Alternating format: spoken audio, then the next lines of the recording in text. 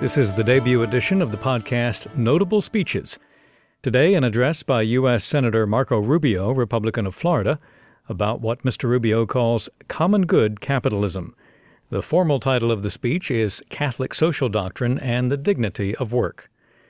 Marco Rubio was born in Miami in 1971, the son of Cuban immigrants. He holds a bachelor's degree from the University of Florida and a law degree from the University of Miami. Mr. Rubio won election to the Florida House of Representatives in 1999 and eventually served as Speaker of the House. Florida voters elected Marco Rubio to the U.S. Senate in 2010 and again 6 years later after his 2016 presidential campaign failed to gain traction.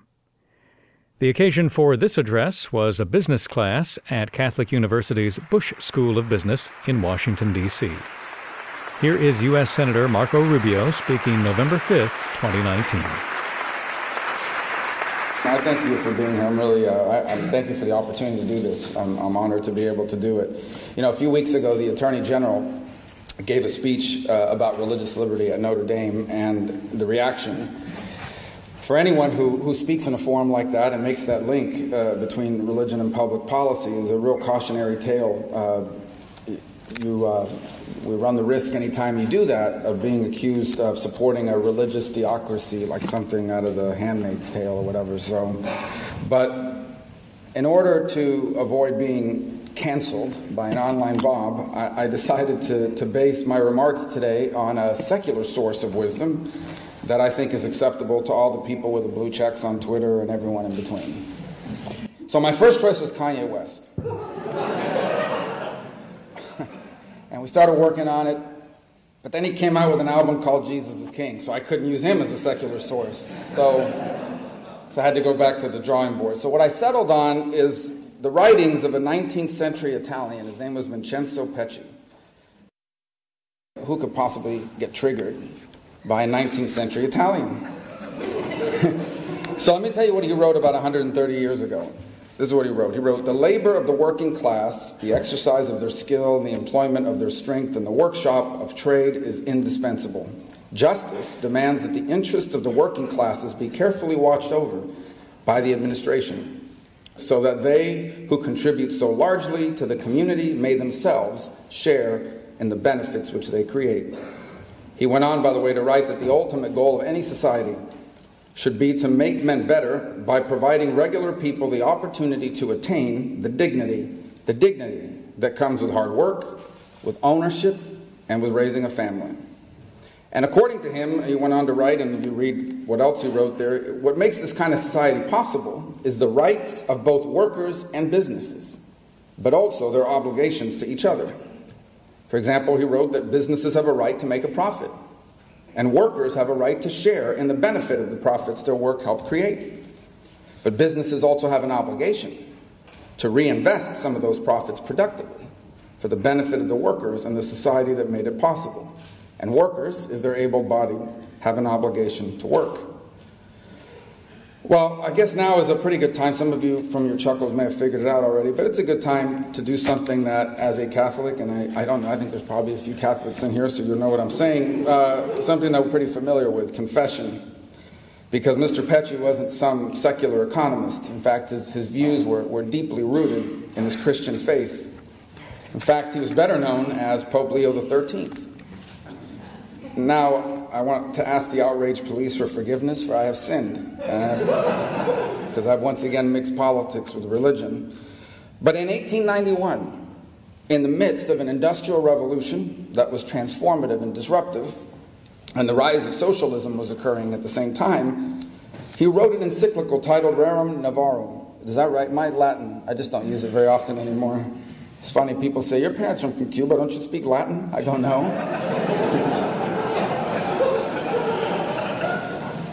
I speak Cuban. Anyway, so he wrote this encyclical at a time in which you had this disruptive changes going on in the Industrial Revolution. People were being displaced, and there was a growing appeal to socialism. And so I wanted to revisit what he wrote because it sounds a lot like the transformative and disruptive economic changes that we face today, and some of the same reactions that we're having today to that disruption. The economy that he described 130 years ago, was the right response, was one in which workers and businesses are not competitors fighting with each other for their limited share of limited resources. It's an economy in which workers and employers are partners in an effort that ends up benefiting both of them, and as a byproduct strengthens the whole country. And I would say that this is the kind of economy that most Americans would want us to have. It also, by the way, describes the American economy during our nation's most prosperous and most secure moments. And yet, for some reason, we've drifted really far from that kind of economy. For example, we are now people that are quite enthusiastic and familiar about our rights. Every one of us knows our rights. Sometimes we're not nearly as familiar with or excited about our obligations. On the political right, where I come from, we've become defenders of the right of businesses to make a profit, the right of shareholders to receive a return on their investment, and the obligation that people have to work. All of these things are true, but we have neglected the rights of workers to share in the benefits they create for their employer. And we've neglected the obligation of businesses to act also in the best interest of the workers and ultimately of the country that have made that success possible. The political left is an enthusiastic champion of everyone's right to free everything. And they never shy from reminding us of businesses' obligations to share with their workers and the government. But they rarely focus on our obligation to work and do not focus nearly enough on a business's right to make a profit. This false choice between these two extreme points of view, that's what we faced in this country for almost 3 decades. And in the face of an economy whose architecture has been rapidly and dramatically transformed, we have been left with an economy and a society that, frankly, no one seems happy with. Certainly the society part. For example, even after 3 years of robust economic growth, and that's what the last 3 years have brought us, robust GDP growth, we still have millions of people in America unable to find dignified work. And they feel forgotten, and they feel ignored, and they feel left behind. And the results of decades of this kind of negligence isn't just economic. It's extended into weakening our families and eroding communities. And it has fueled the rise of grievances in which today over 70% of Americans believe that their fellow Americans on the other side of politics aren't just wrong, aren't just misguided, aren't just crazy. They believe all the Americans on the other side of political debate are a threat to our country. And this is not social media's fault or any politician's fault. And this is why it has rendered us today a nation that appears incapable of identifying our common good and then working together to pursue it. Now, let me start by saying that I am an enormous supporter of free enterprise. Free enterprise made America the most prosperous nation in human history. But the prosperity that it created profits for businesses. But that prosperity wasn't just about making a profit. It was also about the creation, the availability, and the durability of dignified work for people. Our strength, America's strength, doesn't come from the size of our economy alone, but also from how that success went on to serve the broader national interest. For example, we never could have defeated Nazi Germany or Imperial Japan without both an advanced and profitable industrial base, but also the willingness of that industrial base of those companies to participate in the war effort. And after the war ended, returning veterans would have never been able to find a job, buy a home, and go on to start a baby boom if we didn't have strong businesses creating dignified work there to hire them. That, by the way, was the America that my parents came to in 1956. The place where it was possible for people like them, poorly educated immigrants, to find dignified work, to buy a home, to raise a family, and to leave all 4 of their children better off than themselves. And this is why I've always told their story. It isn't because of what it says about me or an effort to connect people to immigrant roots. I always tell that story because it says a lot about America. why I believe America is so special and exceptional and worth fighting for. That's why since the day I've entered public service, I've been an unabashed believer both in American exceptionalism and in the American dream and its transformative power. But when I ran for president, I learned the hard way that there are many Americans today that don't share that type of optimism. I met the Americans who were anxious, even angry, at those they blamed for ignoring them, for disrespecting them, for leaving them behind. From cabinet makers in Georgia to power tool factory workers in Pennsylvania, these are the people whose lives were turned upside down when companies exercised their right to make a profit by taking their jobs to another country, but did so with little regard for the corresponding duty to invest in their own workers. In essence, without taking into account the people who were left behind without a job. These are the people, by the way, who are angry because people tell them to go back to school and learn to code and leave your extended family and community that you've always been in and get a job in the new economy somewhere else. These are the millions of Americans that are the victims of an economic reordering which Pope Benedict in Caritas in Verite described as the dominance of largely speculative financial flows detached from real production. Because when we started only focusing on the right of businesses to make a profit, and we stopped recognizing that with that right comes a corresponding obligation for these businesses to reinvest in the country that made those profits possible, then large corporations can easily become nothing more than a financial vehicle. Financial vehicles for shareholders, managers, and banks to assert their claim over. It's how we wind up in much of our conventional wisdom with the belief that a right to return money to shareholders is a right above all others. It is a right. It shouldn't be illegal. There's nothing wrong or inherently immoral about returning the investments to shareholders and profits to shareholders. But it is not a right above all others. And the obligation to invest for the benefit of our workers and our country became an afterthought. And the economic numbers tell the tale in this regard. So over the last 40 years, the financial sector and their share of corporate profits increased from about 10 to nearly 30%. The share of those profits sent to shareholders increased by 300%, while investment of those profits back into the companies and their workers and their future dropped 20%. Last year, corporations on the S&P 500 spent over $1 trillion buying back their own shares. To take them at their word, these are the largest corporations in the world who collectively said, we don't have anything to invest in. This is what it looks like when, as Pope Francis warned, finance overwhelms the real economy.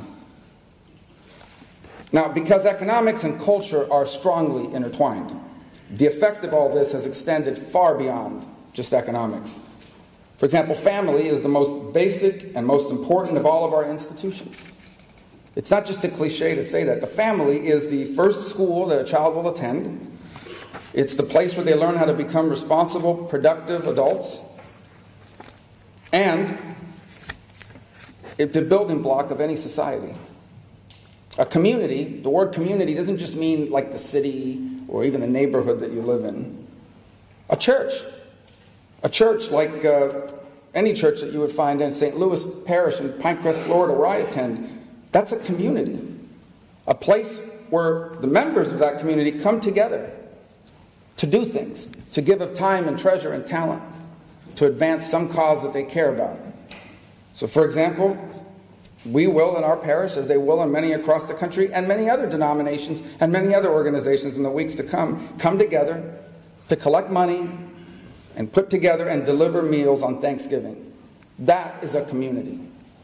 A community is the sports teams that my kids have played on, where the parents are the coach, the equipment manager, the head of logistics and transportation, the fans, the PTA that organizes the school supply giveaway for the needy kids in that school, and that organizes the end-of-year gifts for the teachers. That's a community too. But what happens when an economy stops providing dignified work for millions of people? All these things fall apart. Families, community, it begins to erode. Families without dignified work begin to splinter. Children fall into poverty. When there's no dignified work, more families need Thanksgiving meal delivered. But there's now fewer families who have the money or the time to deliver them. When dignified work is gone, parents can't coach, and PTAs struggle to form in the first place. By the way, I want to say that I believe men are hit especially hard by this, because without dignified work, the core of being a man, which is providing for your family, it's ripped away from you. And the impact is corrosive and devastating. And the numbers bear witness to the devastation that follows. Today we witness a decline in marriage, in childbirth, in life expectancy, the most advanced country in the world, a decline in life expectancy. And what's up? Drug dependency, suicides, and other deaths of despair. By the way, the shockwaves of this economic implosion, of this disorder that we today have in our economy, go well beyond the economy and well beyond family and community. It impacts the society at large. It's driving a bitter cultural, political, and generational grievance. So on the one hand, in this disordered economy, we have these pockets of urban and coastal prosperity. You think about it for a moment. New York, I like New York, but New York is the home of our finance and our media elites. You're on Wall Street, or you work for one of the big networks or TV stations, New York and the surrounding areas is home. Los Angeles is the home of our entertainment elites. So all the movies and television and a lot of the music is made. And of course here in Washington is the home of our political and government elites.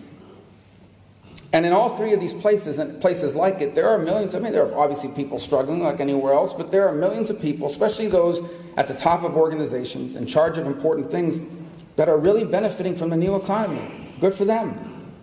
This is not about grievances towards them or envy, but they're really being successful, and they're benefiting from all the things that come with that success.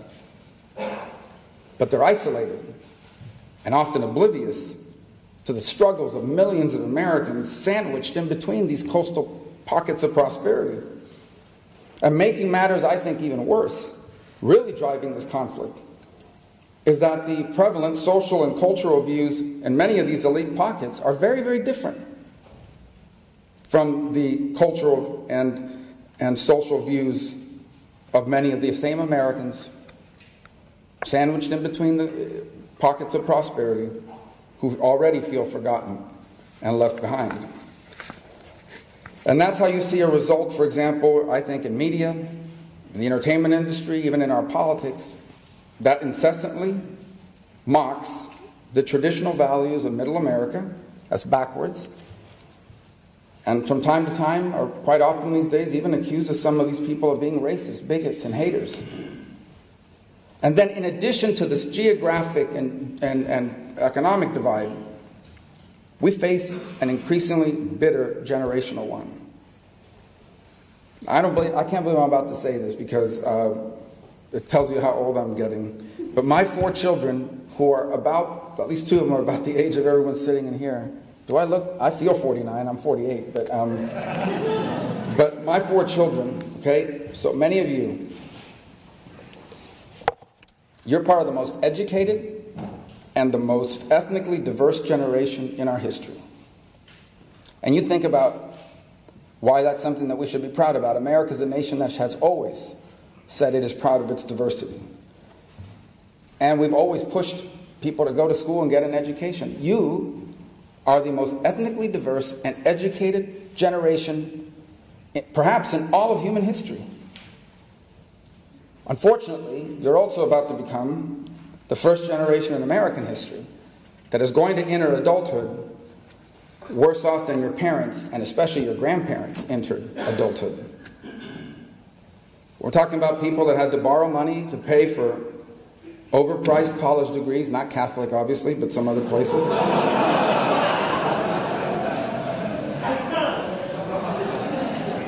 There's a great deal here. It is. I'm not joking. No, but I'm serious. I got out of college and I owed $170,000 after going to undergrad and law school. The numbers are much larger now. So I'm just telling you how people, I don't need to tell you how you feel. I'm just telling you what I hear back from my children's generation that I interact with, frankly out of necessity, just to make sure I know what's going on, and with them and with their lives. And they're going to have to borrow money or are borrowing money to go to school and get a degree. And many of them say, I know I'm going to graduate with a degree and it isn't even going to lead to a job. Or if it does, it's a job I could have had without the degree and without the loan. And they know that home ownership is nowhere in sight, not unless they move far away to some place where houses are a quarter of the price of what they are where I live and where many of you come from. And then they'll rent if they want to move out of home, but rent's going to be about 55 to 60% of whatever you're going to make. Eventually, they're going to buy homes or rent one. They're going to get married. They're going to start families and a career, but they're going to do it far later than any generation in American history. And they're angry. They're angry at a system that has been rigged against them, and rigged against them by the very people who created every single one of these problems. People who enjoyed cheaper college when they went to school, and then when they got in charge, turned around and raised tuitions on everybody else.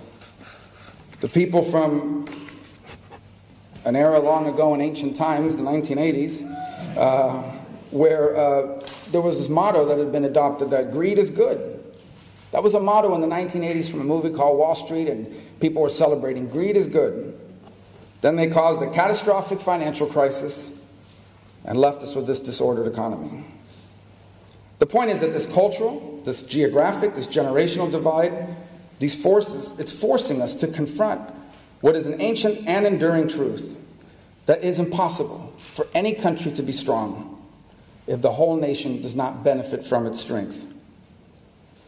So, for example, Pericles said that when a man, this is a great quote, when a man is doing well for himself, but his country is falling apart, or when his country is falling to pieces, he goes to pieces with it.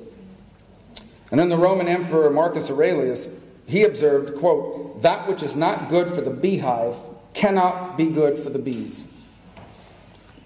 And in more modern times, in 1968, Senator Robert F. Kennedy observed that, quote, if we as Americans are bound together by a common concern for each other, then an urgent national priority is upon us.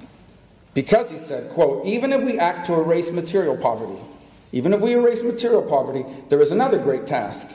It is to confront the poverty of satisfaction, purpose, and dignity that afflicts us all. The point being in all of this is that it is impossible, no matter how much you grow your economy, no matter how much you advance in certain sectors, no matter how great things may be for many people, it is impossible to be a great and strong country if millions and millions of your people, large percentages of your people, feel locked out from it and left behind. So the question then becomes, what do we do to reclaim the kind of country that we want America to be? I think obviously it begins with forming a national consensus, an agreement that our challenges is not simply one of cyclical economic downturns or that the wrong party is in charge, or our challenge is an economic order that is bad for our country, for our society, for our people. It's bad economically because it's leaving too many people behind. It's bad because it's inflicting tremendous damage on our families, our communities, and our society. So agreeing on the problem, as difficult as it may seem, is probably the easiest part of it. It's something that we should at least agree upon throughout the political spectrum, that there's something going on in this country and we are not happy about it. Deciding what government's role is in addressing that should be the core question, the central debate of our national politics moving forward. And I can tell you that in that debate, the old ideas and old ways will not do. The notion that left unguided, without any sort of policy involvement, the market will solve our problems, that is not going to restore a balance between the obligations and rights of the private sector and working Americans. Because it may lead to GDP growth and record profits. Nothing wrong with either one of those. They're both good. But economic growth and record profits alone will not lead to the creation of dignified work. By the way, that view of economics fails to recognize what St. John Paul did when he said that, quote, the obligation to earn one's bread by the sweat of one's brow also presumes the right to do so. A society in which this right is systematically denied, in which economic policies do not allow workers to reach satisfactory levels of employment, cannot be justified. End quote. What he's basically saying is the obligation to tell people you have to go out and get a job presupposes the right for that job to exist in the first place and for it to be a dignified and productive one. Now, before anyone watching or listening freaks out and says, oh my gosh, what's happened? He's transformed into someone from the left. I will tell you that I think socialism, for as bad as all this is, I think socialism would be far worse. The idea that government can impose the balance between the obligations and the rights of the private sector and working Americans has never worked. I say this with the most respect, which is what people always say before they criticize someone. But some of the proposals that are out there now in this presidential campaign are things that Europe has tried and abandoned. It didn't work. It won't work here. It's never worked. And we have millions of refugees who came here fleeing socialism who can be witnesses to that. Here's why. A government that guarantees you a basic income is also the government that controls where you work and how much you make. A government that promises you free health care, which is not free, is also one that controls who your doctor is and what care you receive and when you receive it. A government that promises everyone that college is going to be free or that schools are going to be free. Again, it's not free, but it also becomes a government that controls what school you have to go to and even what you're allowed to be taught. And a government that seeks to control all of our societal needs, in essence, to step into the role played by community, churches and PTAs and school teams and other community groups. A government that does that also becomes a government that tells churches what they can preach and that tells community members how they can interact.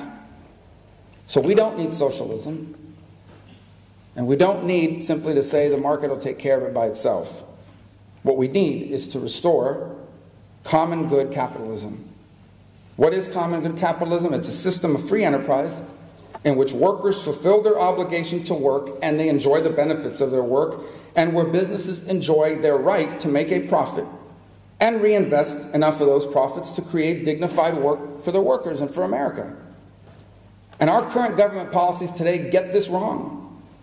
We actually reward and incentivize certain business practices that promote economic growth, but it's growth that often solely benefits shareholders at the expense of new jobs and better pay. For example, our tax code is biased in favor of stock buybacks. Now, buybacks shouldn't be illegal. They're not inherently immoral, and buybacks shouldn't be used to force companies to adopt social or left-of-center policies that some want. But buybacks do not boost job creation. Buybacks do not boost worker pay. So why should they have a tax preference? Instead, the tax preference, if we're going to have them, tax preferences should be for use of corporate profits that further the common good.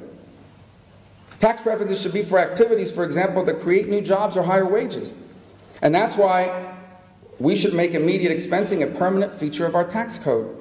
Giving a tax preference to a business when they reinvest their profits in a way that creates new jobs and higher paychecks, that's what we should be doing instead. Common good capitalism also means recognizing that the market may determine that outsourcing an industry, like for example manufacturing, is the most efficient use of capital. So the market may say, okay, this is the most efficient place for us to put our money because we can generate the same product at a lower cost. We make more profit and we can actually drop prices for consumers. Market says that's the most efficient use of capital. But yet that outcome could be contrary to our national interest. And the common good is threatened by the loss of these industries or that capacity. And that's how for 2 decades we've allowed competitors, like for example in China, to use subsidies and their own market protectionism to build up their capabilities in various key industries while at the same time destroying ours. I'll give you one example, rare earth minerals. These are vital to our national security. They are a critical component of specialized computers, of weapons systems, of virtually anything in the realm of higher technology. And by the way, accessing these rare earth minerals and mining them happens to also be a source of pretty stable and dignified work. Today, America, we've allowed it to become, and the world, almost completely dependent on China for rare earth minerals. And we've done nothing to further our ability to provide them for ourselves. Just think about that. The market said, let them do it. They can do it faster and cheaper. But we are now in a position where they decide to cut us off. All this technology we invented is useless because we don't have the rare earth minerals to put it together. That's one of the reasons why I filed a bill, legislation, to create a national cooperative that guarantees that there's going to be investment in this sector. Because even though the market determined that its most efficient location is somewhere else, not being able to do it ourselves worked contrary to our national interests. I think there are many other emerging industries that we should take a similar approach to. When promoting the common good will require public policies that drive investments in key industries.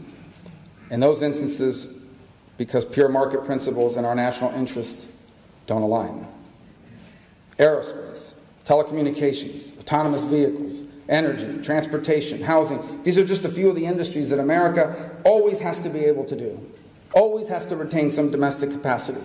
Not just domestic capacity, but in some of them, I believe, global leadership. Now, look, the goal is not to recreate the economy of 1969.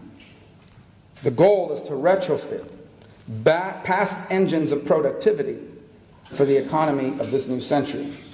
It's one of the reasons why I'm trying to reform the Small Business Administration, so that it channels finance into small business manufacturers instead of lifeless, corporate conglomerates. A revamped SBA will also drive the success of innovative, high-growth small businesses in advanced manufacturing. In essence, using the power of a government agency to channel and promote industries that are in our national security and national interest. All that would spur innovation in the physical economy. It would ramp up federal funding for research and development. We will reinvigorate the legacy of business innovation that delivered America to the moon 50 years ago.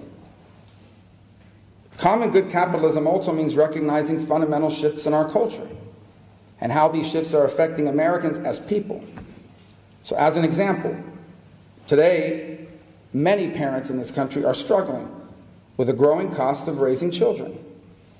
And few can afford taking unpaid leave when a child is born. In fact, what's most ironic about it is that the more money you make, the likelier you are to have paid family leave. And the less money you make, the more you need it, and the less likely you are to have it. Now, the market, which again I believe in, but the market does not account for the benefits to our country of parental engagement, especially in the early days of that child's life. But common good capitalism does.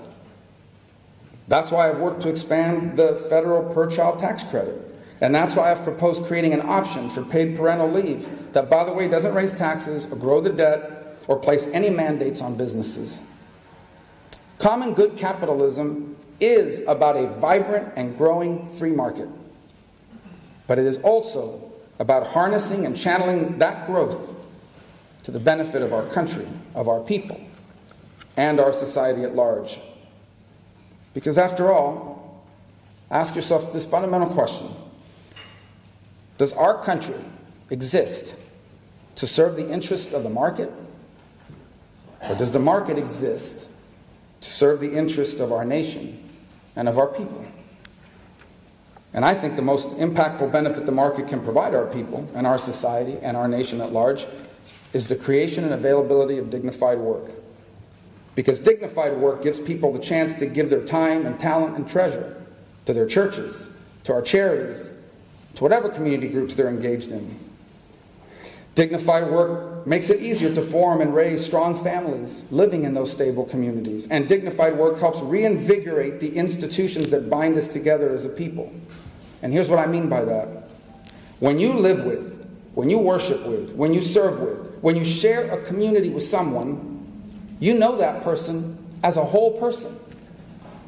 You may not agree with their politics, but you have other things in common that bind you together as two human beings. But when those people, when all of your neighbors, when millions of other Americans are strangers, and the only thing you know about them is who they voted for, or who they're going to vote for, then it becomes a lot easier to hate them, to see them as the other, to come to view them as a threat to America. In that same 1968, in a speech that I cited earlier from Senator Robert Kennedy, he decried the deep cultural sickness of that era. He said it was discouraging initiative, paralyzing will and action, and dividing Americans from one another by their age, their views, and by the color of their skin. That was 1968. Perhaps those words could also be spoken now. And as he did in 1968, we have to accept the indivisible tie that exists between culture and economics, so that once again we can reclaim the motto that's on our national seal, E pluribus unum, that we Americans are out of many, one. Now let me just close by telling you that in the lead up to the speech, some have asked me what was my goal for it? Was I trying to create some third way forward between the two prevalent schools of thought in our politics, the classic triangulation, or was I trying to define a post-Trump conservatism for the Republican Party? My goal is neither. My goal for this speech is also my goal for everything that I am trying to do and have tried to do in the Senate. And that goal is above all else, frankly, to do whatever it takes to keep our country from coming apart. Whatever it takes so that this exceptional nation, America, continues and endures, instead of having it end with us. You know, it strikes me that politics today is increasingly about total victory, about crushing the other side, total victory. But you wonder, what is the point of total victory over the other side if after you win, there's no country left for you to govern? So if and how we resolve these problems that I've outlined today, I believe won't just define our country in the century. I think it's going to define the century itself. And I say that because for the first time in 3 decades, America is faced with a near-peer competitor on the global stage. China is undertaking a patient effort to reorient the global order to reflect their values and their interests, and to do so at the expense of ours. The global order they want is one in which the key industries and the good jobs, the dignified jobs, are based in China or controlled by them. The global order they work towards is one in which the principles of freedom, freedom of religion, freedom of speech, that they're replaced by what they like to call societal harmony. Ask the people of Hong Kong what societal harmony means. And a global order in which the right to elect your own leaders and to complain about your leaders is replaced by a totalitarian system that actually makes protesting criminal and imprisons minorities like what we see in the Xinjiang region. Therefore, an America in which no one is held back by their gender, by the color of their skin, by their ethnic origin. This is no longer just some high-minded principle that happens to be morally right as well. Making sure that no one is left behind has become a national imperative. Because in this competition with a near-peer adversary and competitor that happens to have 3 times our population, we need all hands on deck. We can't afford to leave anyone behind. So let me close by saying this, what I've described today is a difficult challenge. But being America has always been difficult. For in the words of the late sociologist Robert Bellah, the American tradition, the, quote, transcendent goal of our politics, renders sacred our obligation to carry out God's will on earth. This is a difficult goal, but it's been one that's been accepted by every generation before us.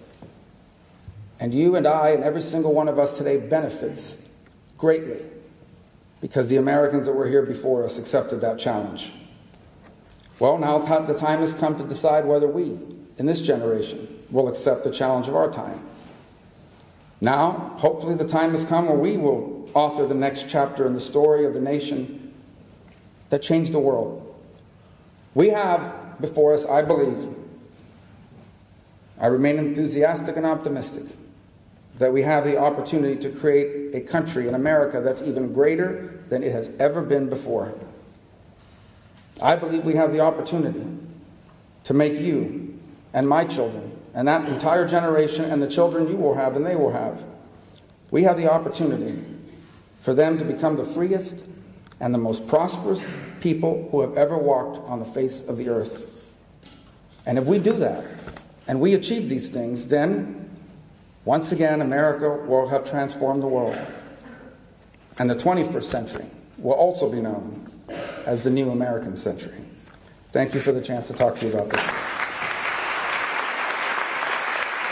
United States Senator Marco Rubio, Republican of Florida, recorded November 5th, 2019 in Maloney Hall at the Catholic University of America in Washington. You can subscribe to the Notable Speeches podcast via your favorite podcast app, and we'd appreciate it if you would tell others about us. Your comments and suggestions are welcome. Email feedback@notablespeeches.com.